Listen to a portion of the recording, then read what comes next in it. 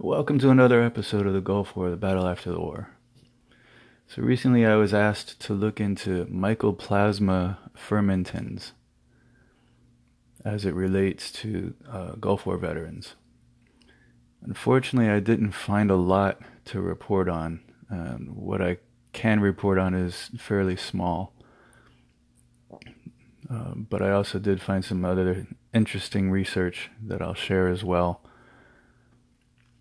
So as I was looking into this bacterium as it relates to Gulf War illness or Gulf War syndrome, I found a study on NCBI, and it appears to be completed. It shows no known link to Gulf War illness or Gulf War syndrome as of yet. But just so you're aware, M. fermentans is a very small bacterium in the class of mollicutes. Like other mycoplasma, M. fermentans is characterized by the absence of these words are very big, peptidoglycan cell wall, and resulting resistance to many antibacterial agents. It is a possible human pathogen with roles suggested in many illnesses such as respiratory, genital, and rheumatoid diseases, among others. Investigations have focused on a possible link to it being a cofactor in HIV infections, as well as fibromyalgia, Gulf War syndrome, and chronic fatigue syndrome. However, the belief that M. fermentans is pathogenic in such conditions has largely been disregarded after the failure of several large-scale studies to find a link. So due to its incredibly small size, it is difficult to determine the full extent of its role in human diseases. While M. fermentans has been implicated in a myriad of diseases, research at the current point has not conclusively proven its pathogenicity in human outside of opportunistic infections. So that's pretty much that. If somebody has any more to input on that, you can certainly respond to this. It would be nice to have a little bit more solid information or evidence on M. fermentans and what it does and how it may be connected to GWI, if at all. So anyway, I kept digging, and instead I had found what looks like to be a completed study by Dr. Klimas and her group, which I found pretty interesting. It's something that I talked about briefly before, only this is a little bit more in depth. The title of the study is Alterations in DNA Methylation Status Associated with Gulf War Illness. And the abstract is Gulf War illness affects about 25% of Persian Gulf veterans with a cluster of chronic symptoms including immune dysfunction and neurological issues. Recent studies implicate gene expression changes and immune function to be associated with GWI. Since DNA methylation can regulate such changes in gene expression, and disruption of DNA methylation pattern is implicated in various immune and neurological diseases. We aimed to study the DNA methylation patterns in peripheral blood mononuclear cells from GWI patients. Global DNA methylation levels were similar in GWI patients and controls.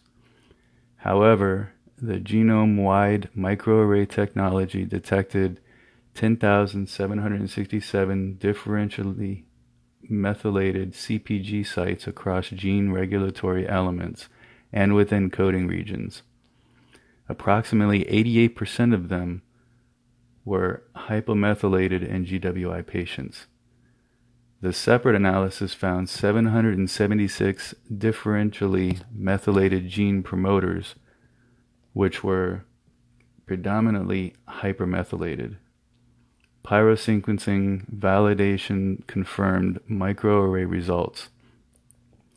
Functional analysis revealed that majority of the DMPs belong to genes responsible for metabolism and immune system.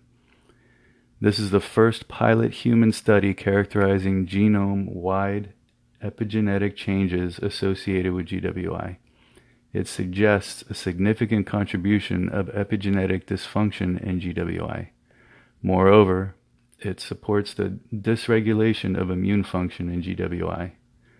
Lastly, it suggests studies with the larger cohort to validate our findings. So I'm assuming we're going to see some larger studies in relation to this. It sounds like they're definitely going above and beyond and trying to prove that there's effects that are being passed down to our children. So I'm hoping this gives a glimpse into why us as veterans of these past wars are so important to attend these studies. If we make it hard for them to do their job, then we can't hardly complain about no cures. Yes, we were test subjects then, but we are sick and dying now with no recourse for relief. Also, if you're going and being denied access to these studies, there's no shame in asking why. Find out why they said you're denied. Have them explain it to you in layman's terms so you understand it. I'll use myself as an example. I volunteered recently for a study and was working out overnight accommodations when I suddenly ended up in the ER and shortly thereafter diagnosed with pericarditis, which is inflammation of the heart. The doctor was concerned from the study that the drive that I was going to have to endure to get down there would cause too much stress and would cause a heart attack. So they rejected me for that study. Doesn't mean I can't do others. Just means to do that one, it would have placed me at high risk. So they decided not to do that one.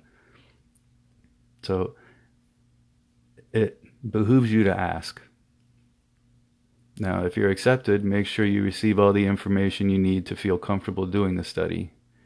Most of them are fairly easy and don't require much, but the outcome is so beneficial in terms of the information these doctors and researchers can collect in our favor. Please keep in mind that this multi-symptom illness that we came back with is affecting our families. We're seeing it more and more. We're hearing the stories. It's scary in my mind. Listen to my other podcasts of symptoms and then ask yourself, which of these could be passed on to my child?